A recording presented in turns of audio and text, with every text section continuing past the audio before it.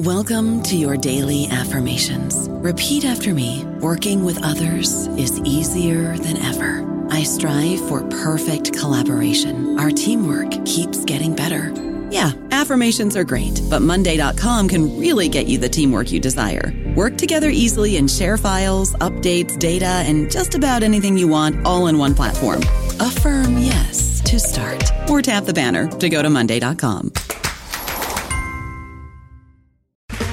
Okay, round two. Name something that's not boring. A laundry? Ooh, a book club. Computer solitaire, huh?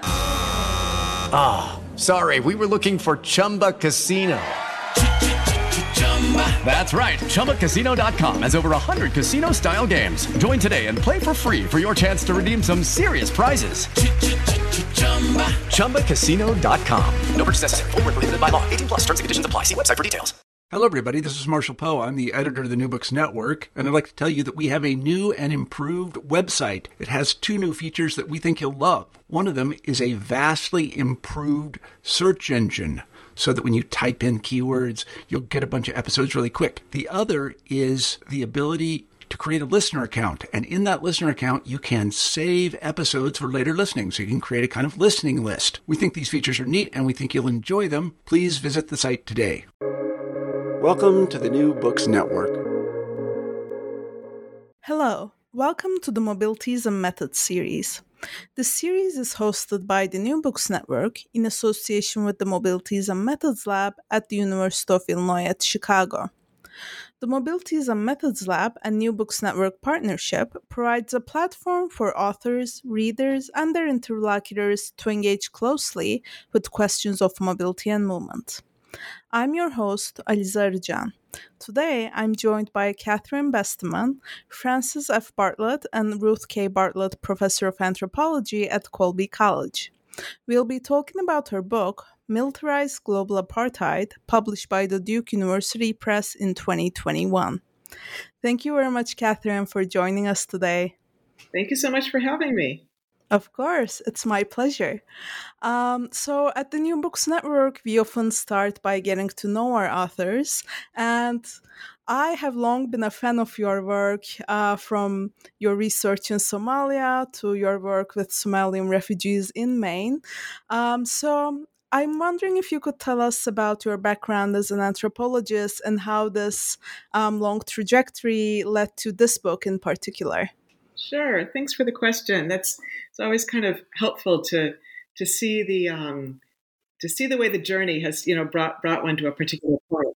So militarized global apartheid is very, very, very much kind of the outcome of all of the different trajectories of my research and scholarship and ethnography and collaborations through my entire career. So my career began with fieldwork in Somalia just before the Somali Civil War.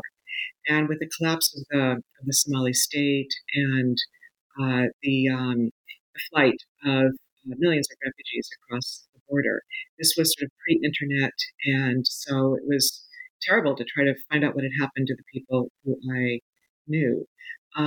So I spent about a decade just trying to understand the collapse of the state, what had precipitated the collapse, what were the global interconnections and interventions in Somalia that had contributed to and exacerbated the tensions inside that state that led to its collapse, and that led to the particular patterning of violence. And, as you can imagine, it was a really depressing decade. The story of Somalia is really a terrible one.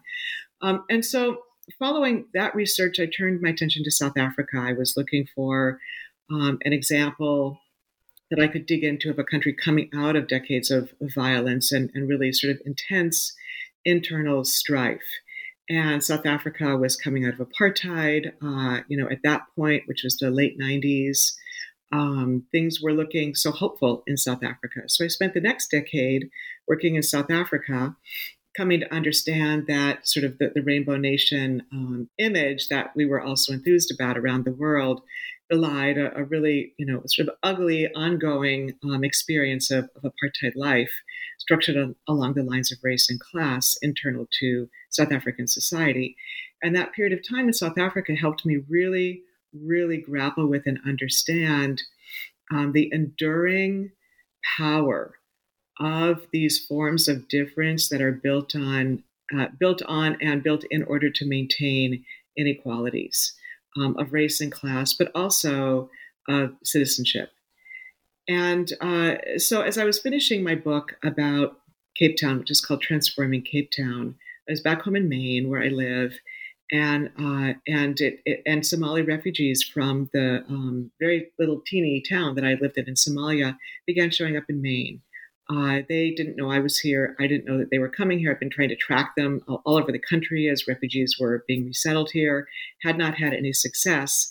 And it turned out they had chosen to move to Maine of their own accord. And we found each other again in 2006. So the next decade was spent just, really practicing deep hanging out with them, in addition to lots and lots and lots of activism work. That was divided between trying to understand what had happened to them since 1991. Well, really 1990. From 1990 until their resettlement in 2004 to 2006, just tracking their trajectories of flight across borders, waiting in refugee camps in different countries, applying for resettlement, finding their way into resettlement programs or getting thrown out of them, and then those who finally did get reaccepted, which of course were just a tiny minority, finding their way to this country, finding their way ultimately to Lewiston, and then beginning to go about the process of trying to rebuild a life, trying to build a new life in Lewiston. So that book, Making Refuge, was about their whole journey, and it was kind of forward-looking in the sense of what is it going to take for them to be able to chart a course towards the future that is a life they want to be living in this new environment. But that brought me into a very profound understanding of displacement and exile and the disciplining and violence-producing effects of borders in a way that I hadn't really had to encounter before. And so those three projects, which kind of put in front of me the violences and the structural inequalities caused by racism, class inequalities, and borders, kind of came together in my understanding of what it took for Somali refugees to be able to seek refuge safely in a way that would be enduring and sustaining and nurturing of life, and just how incredibly hard that was. And that's what led me to Militarized Global Apartheid. It was a real reckoning with the forces that exist, the structures and forces that exist all over the world, not in any particularly coordinated way, but in a sort of an iterative, overlapping, messy way that constrain the ability of people to move, to find safe, fulfilling lives of dignity and health and again, fulfillment. And most especially the ways in which their ability to move is bounded by race and class. Yeah, thanks so much for explaining, the path that took you to this reckoning and to us by extension. And I really want to dig into the titular concept of the book, Militarized Global Apartheid.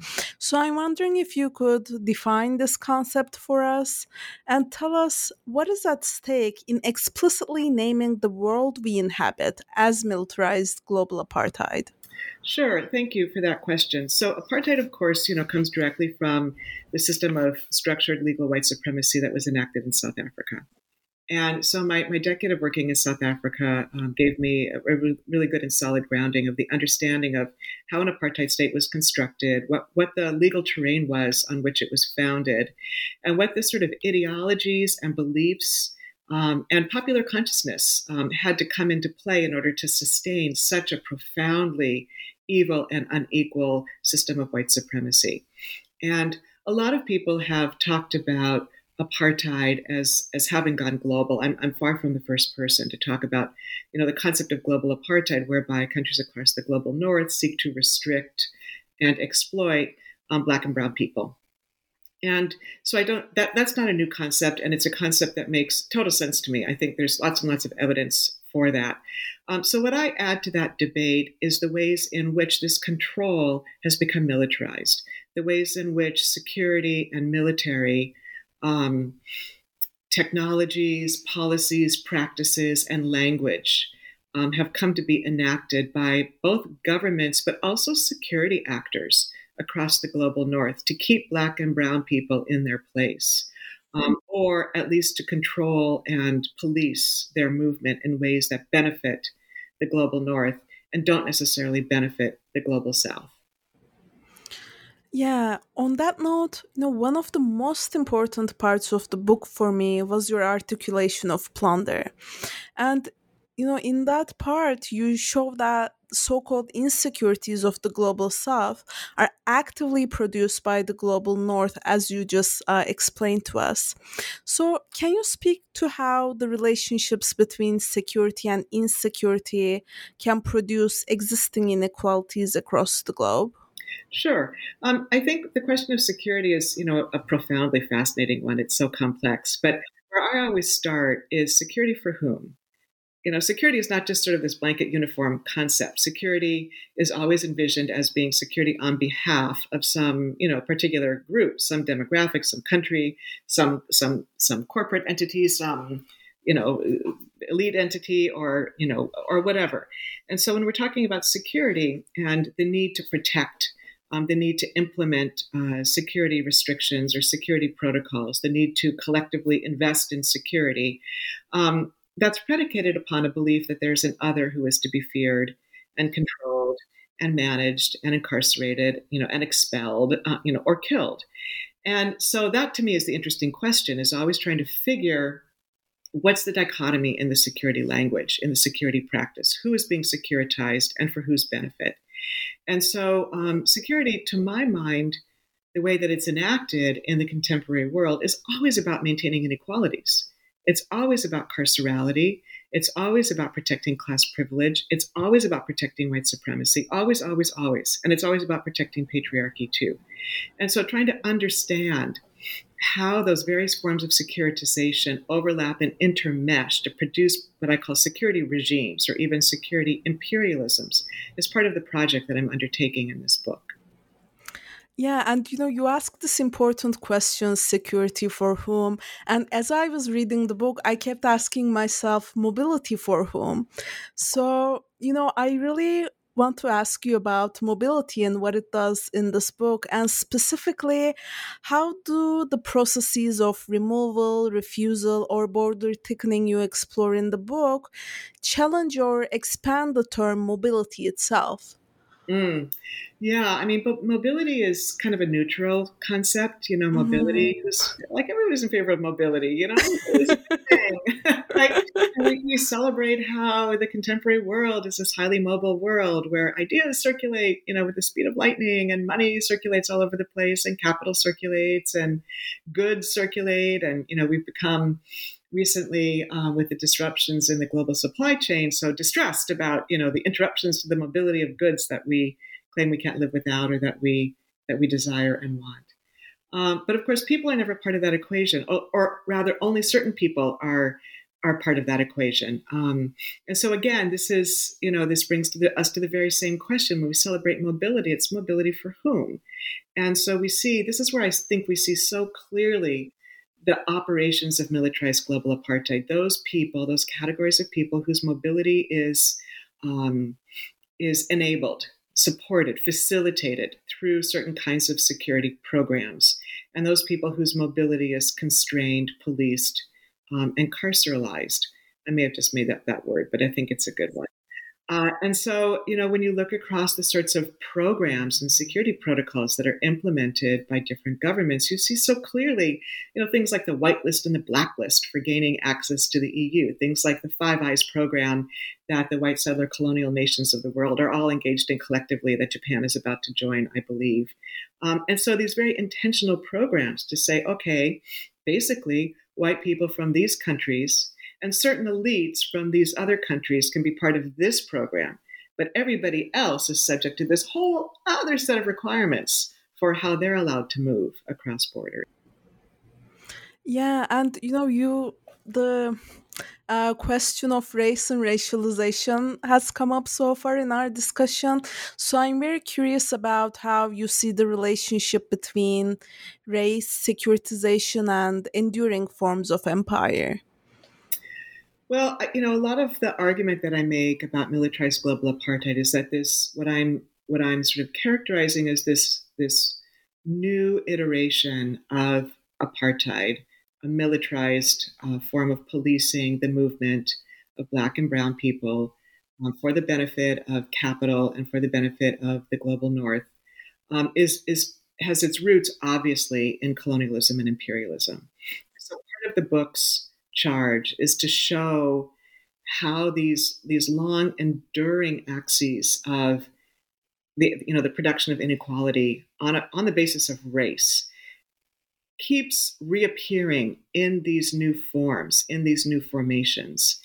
And so I'm at great pains to show that. So I'm not trying to claim that this emergence of apartheid on a global level, again, is somehow new. It's not. It's directly related to what started happening 500 years ago, and then what started happening 200 years ago, and then what started happening 100 years ago with the League of Nations, and then the immigration control regimes that began getting inaugurated around the world after World War One. So this is a management of people on the basis of race that has a very deep and long history, and the particulars may change, the language may change.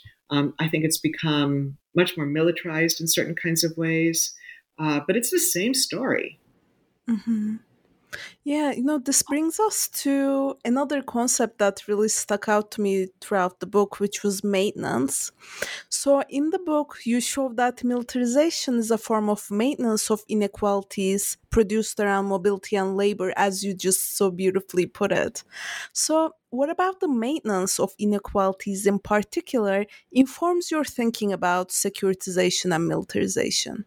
Sure. So inequality is a necessity for capitalism, right? Capitalism depends on the ability of one group of people to exploit another in its most simplistic form. It depends on the maintenance of inequalities in order to generate profits, and those profits are to be protected at all costs. That's the basis of capitalism. And in addition, of course, to being based in private property, which is also about inequality.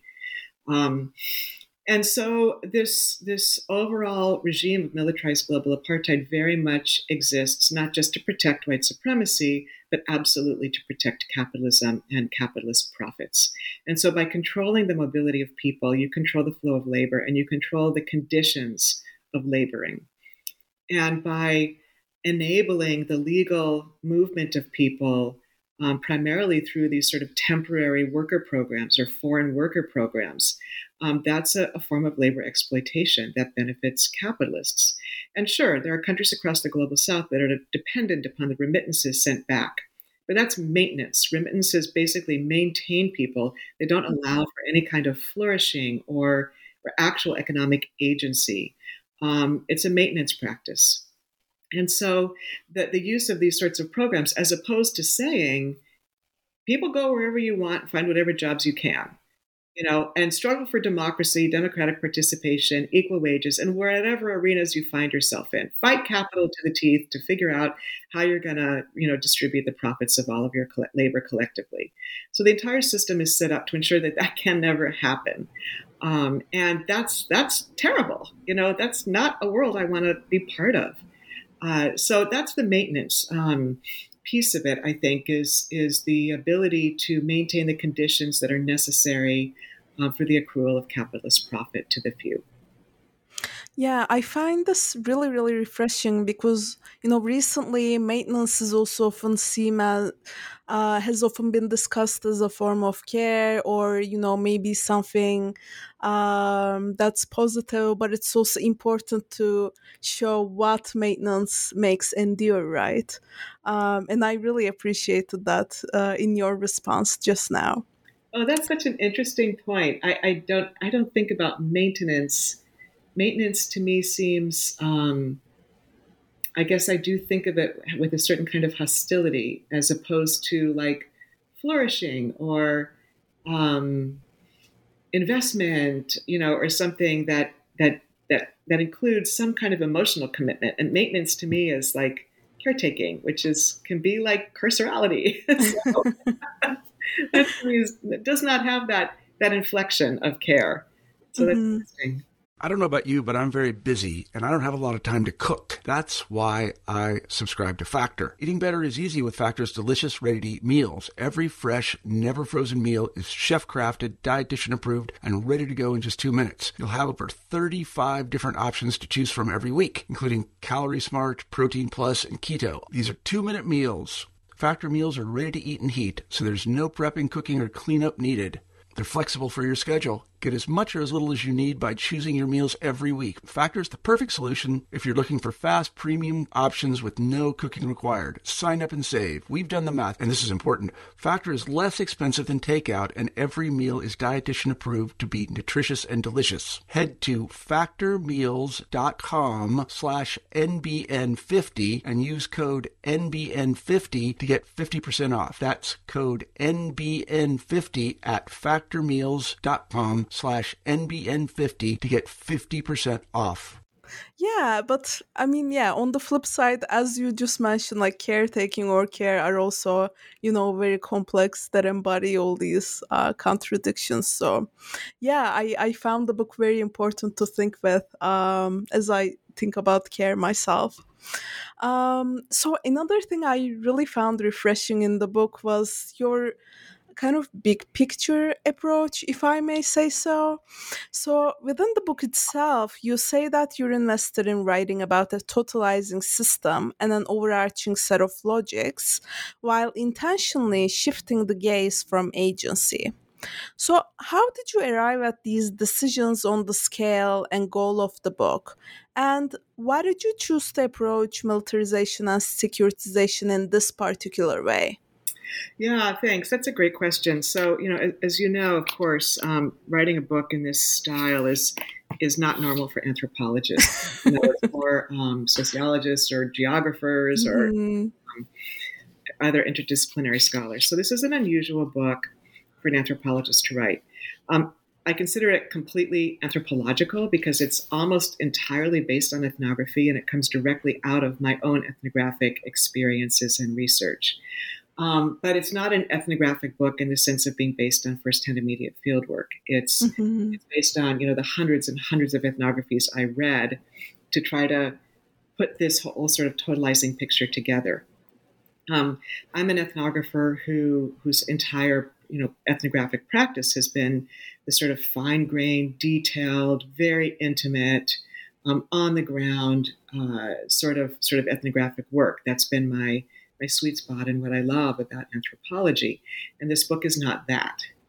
It is very much stepping away from that. And I think it was for me, it was a really important project to show what ethnography adds up to. Ethnography is lots of different kinds of things, but the collective impact of ethnography on the world, I think, is something really, really powerful and worth reckoning with. So this book, this is point number one. So this book was part of an effort to say, look what we can do with ethnography.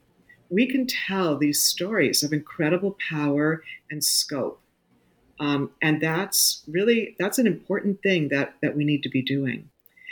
Point two, in response to your question, was I'd been involved with a group of scholars who work with refugees in a number of different events where we got together to talk about the way in which the focus on the so-called refugee crisis in Europe after 2015 brought a ton of money to look at refugee agency and the choices refugees were making and how they were navigating their way up to Europe.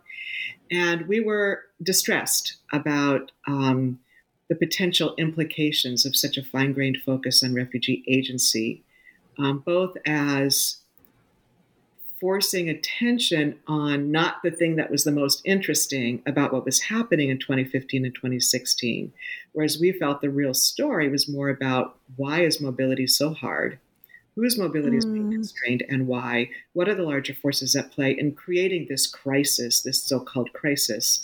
But we also were concerned about the idea that ethnography could be used as a tool to kind of unearth and spotlight and reveal to the curious public how refugees were trying to navigate in the world. It seemed like a misplaced focus on people whose lives, for very good reason, should be kind of kept secret, and subversive and protected and given the dignity of privacy without being pried open all the time.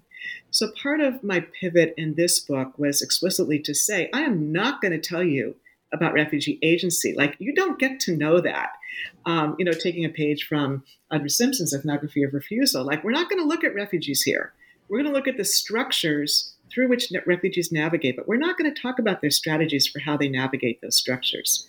We're going to talk about whose interests are served by all of these structures being put in place, because these are created, they are intentional, and they benefit certain categories of people and they disable others. And we need to be asking ourselves questions about those beneficiaries. Does that make sense? It absolutely does. And thanks so much for putting it so nicely. I think, the phrase you use, what ethnography adds up to, will be something I will personally take to heart in the coming years. And, I'm also really curious about your methodology in coming up with, such an important sort of structural critique, right? So, what methods does one use for a book like Militarized Global Apartheid that really scales up the stakes of ethnographic and social theory? Mm-hmm. Yeah, I mean, this was a book based in the literature, so it comes out of my own background of conducting deep, intensive, highly kind of interpersonal ethnographies in 3 different locations, and it comes out of I've really benefited from having some wonderful, wonderful collaborative partnerships over the years that have stretched me and pushed me in thinking, about militarization. My partnership with the Network of Concerned Anthropologists, which was organized to fight against the deployment of anthropologists as part of the the U.S. military intervention in Iraq and Afghanistan. That group of 11 anthropologists, were just phenomenally fascinating to think with about militarization and how we conceive of security. The work that I've done with my partnership with Hugh Gusterson over the years, I think we've done maybe 5 or 6 different book projects together along the theme of security and militarization, but really trying to make sense of the post-Cold War transformations in the security landscape of the contemporary world. So that partnership and the work, all of the different projects that we worked through for that partnership really kind of helped focus me and orient my thinking around questions of security and securitization. And then the network of refugee scholars that I've had the benefit of working with. So here I'm thinking about folks like Heath Cabot and Georgie Ramsey and Shahram Khosravi, and just wonderful creative scholars kind of at the forefront of challenging and deconstructing the ways in which the standard tropes of how refugees have been talked about in anthropology. Mm-hmm. And so, methodologically, one component of this was leaning hard into what I learned from all of these collaborative partnerships. And then the other dimension was just leaning hard into the body of ethnographic work, as I already said. And just, it was like reveling in the ethnographic library available to me, and taking a full scope of what my colleagues across the world are doing in their specific locales and speaking to each other, and what the larger conversation is that's emerging out of reading all of these books together. Yeah, I really appreciate how you show us that, a book doesn't come out in an atomized or individualistic way. It's a result of a collective conversation. So I really appreciate that. And, on a similar note, you end the book with an invitation to your readers to imagine how we can bring about new worlds.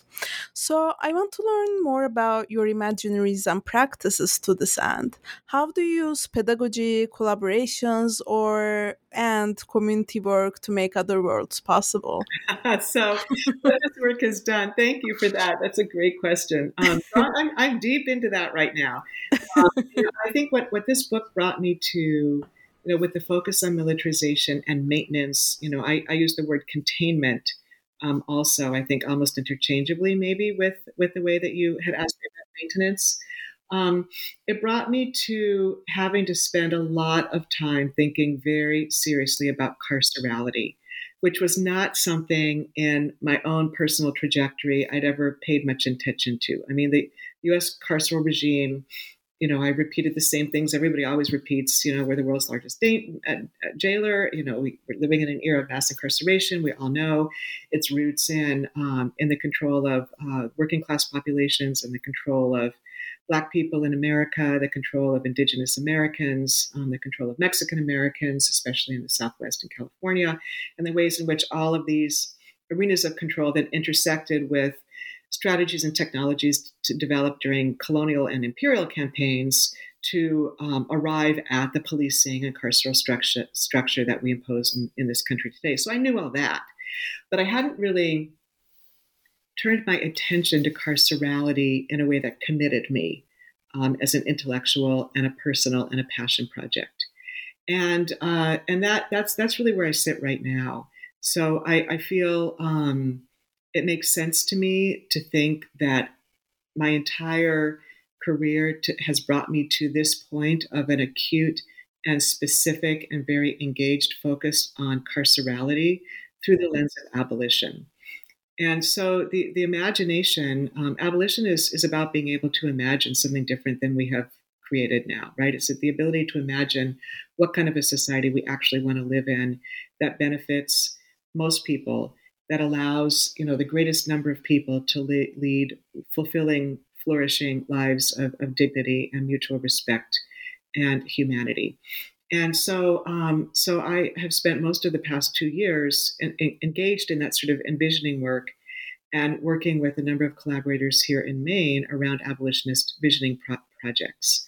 And abolitionism is, it's tricky because there are all of these debates and discussions within the abolitionist community around what is a reformist undertaking to engage in and what is actually transformative.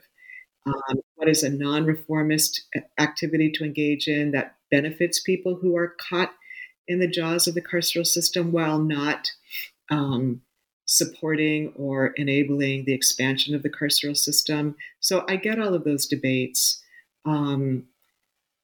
But I think, my interest right now is sort of specifically focused on a couple of different things. One is on how do we provoke and enable and open opportunities to have more broad-ranging conversations in Maine. I'm taking a very local approach, like zooming back in after this, enormity of apartheid in Maine, about shifting from carcerality to deal with social problems to other forms of managing, responding to, and ameliorating harm. And I feel that the language of abolition is language that is, it's so sensible, it's so human, and it's language that people in Maine, I think, will really be able to understand. Do you want to meet harm with harm and punishment and more violence, or do you want to meet harm with healing and reparation and justice and accountability and having everybody come out better than, before the harm was perpetrated? What do you want? Like, everybody's going to choose two. Who's going to choose one? So getting that message out there, figuring out avenues and vehicles and venues for doing that sort of, I think of it as public humanities work. It's one thing that I'm really engaged in working on.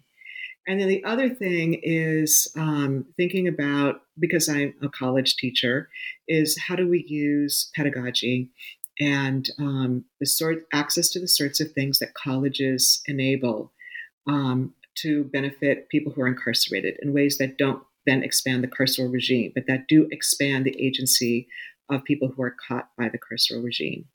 And so I've begun teaching courses in prisons in Maine and building a program at Colby through which incarcerated students and non-incarcerated students can learn together in the same class with face-to-face meetings. And then also innovating something that I don't think has ever happened in the United States before, which is inviting an incarcerated person to co-teach with me a course at Colby. And so Leo Hilton, who's at Maine State Prison, co-taught a course with me at Colby on carcerality and abolition this past spring. First time, certainly in Maine, an incarcerated person has taught a college-level course, and we think in the whole country. And so just finding ways to open these doors and to say, look, this can be done. Look, this can be done. We can begin to chip away at carcerality in these little teeny ways that we don't know how these little teeny chips are going to play out, what kind of cracks they're going to open, how we're going to bring the walls down. But I have to believe they will. Wow, thanks so much, Catherine, for giving us so much to think with as we end. And thank you very much for joining us and your insights. It's my pleasure. Thanks for your interest in my work. A delight to talk with you. Of course, it's my pleasure. I'm your host, Aliza Arıcan. This discussion of militarized global apartheid, published by the Duke University Press in 2021, is brought to you by the New Books Network in association with the Mobilities and Methods Lab at the University of Illinois at Chicago. Thank you for listening.